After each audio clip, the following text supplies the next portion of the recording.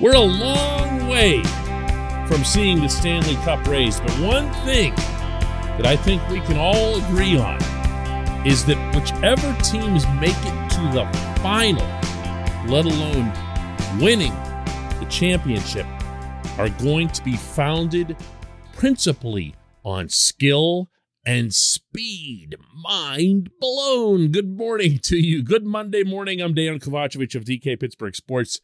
This is Daily Shot of Penguins. It comes your way bright and early every weekday. If you're into football and or baseball, I also offer daily shots of Steelers and Pirates where you found this.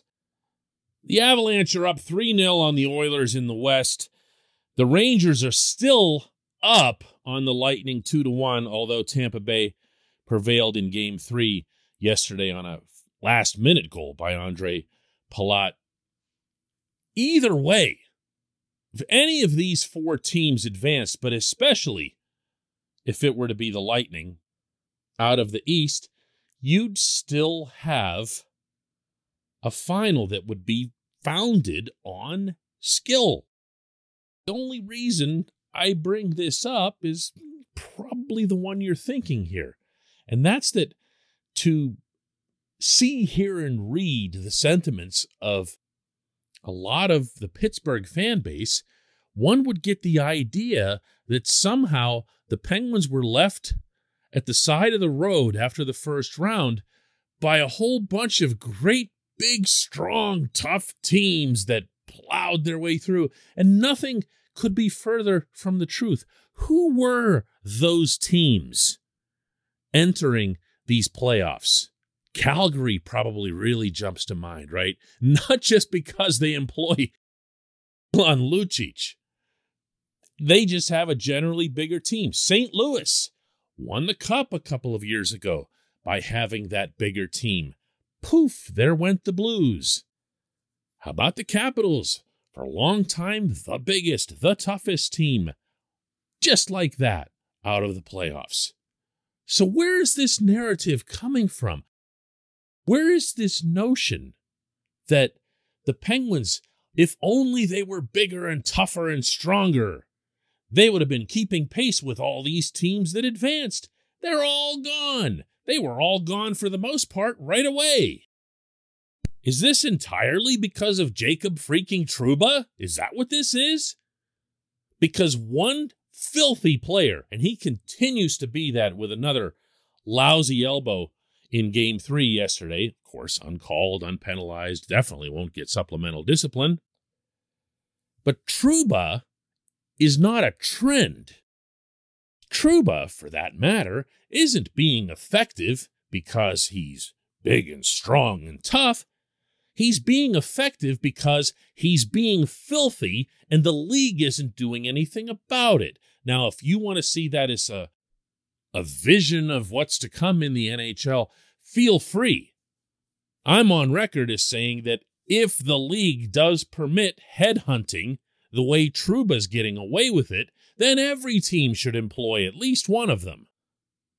But, and don't laugh at this, I genuinely believe that this is an isolated matter, meaning Trouba's playing for New York, and everyone in New York, including the broadcast networks that are so beholden to the New York market because, I don't know, ratings or something, or worrying about being blasted on the tabloids for your TV commentary.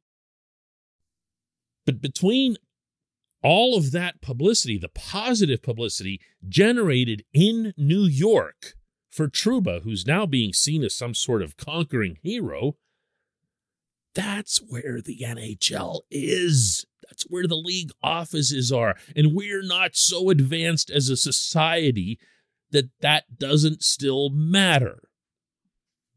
This portion of Daily Shot of Penguins is brought to you by the good people at the Greater Pittsburgh Community Food Bank, where they're committed to providing food for all of our neighbors in need across Western Pennsylvania.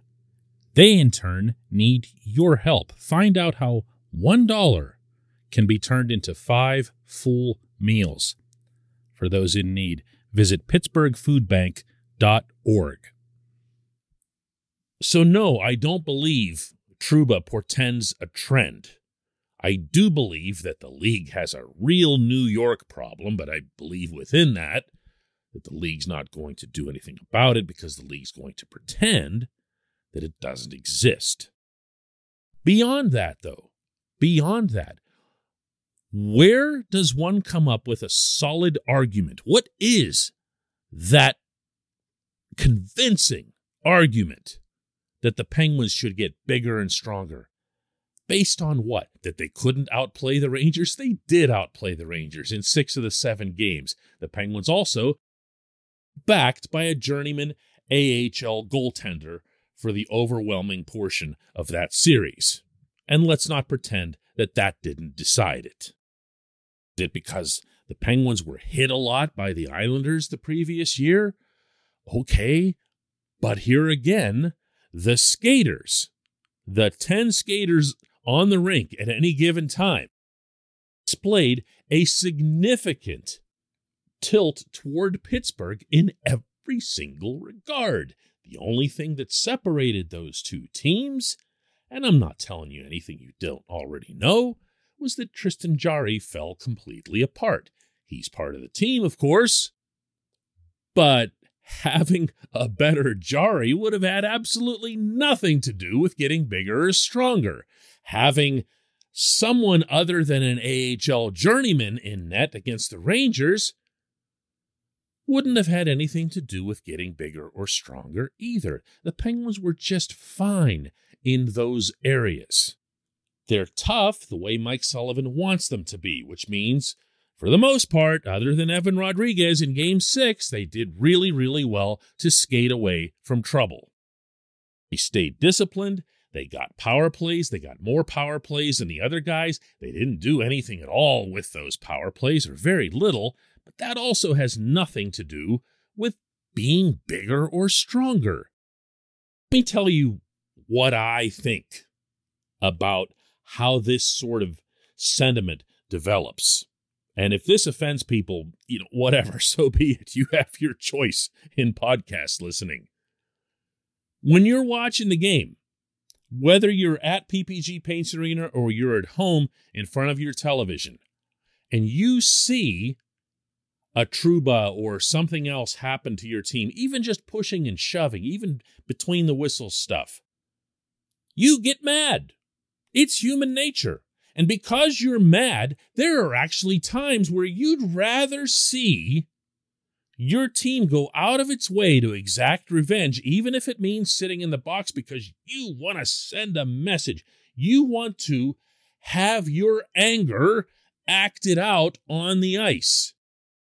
You find that satisfying. And I'm saying all of this because I've been there. I know exactly what that feeling is like.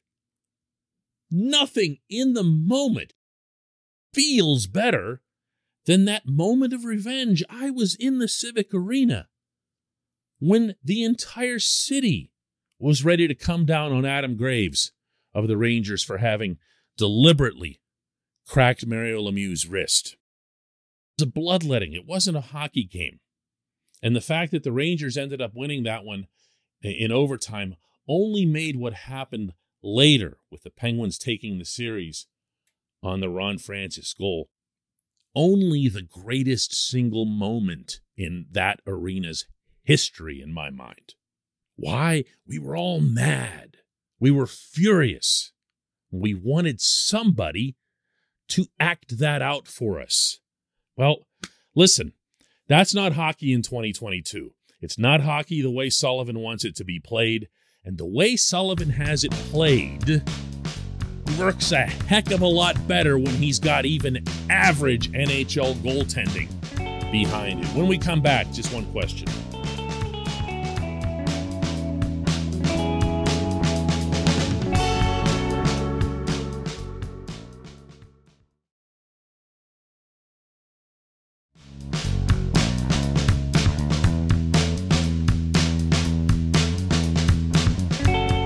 Today's J1Q comes from Todd Ellis, who asks, in all seriousness, what does Sidney Crosby need to do to his game to merit more consideration for the Selke Trophy? For anybody who missed it, Patrice Bergeron won it for the 5 billionth time yesterday, and I am completely fine with that.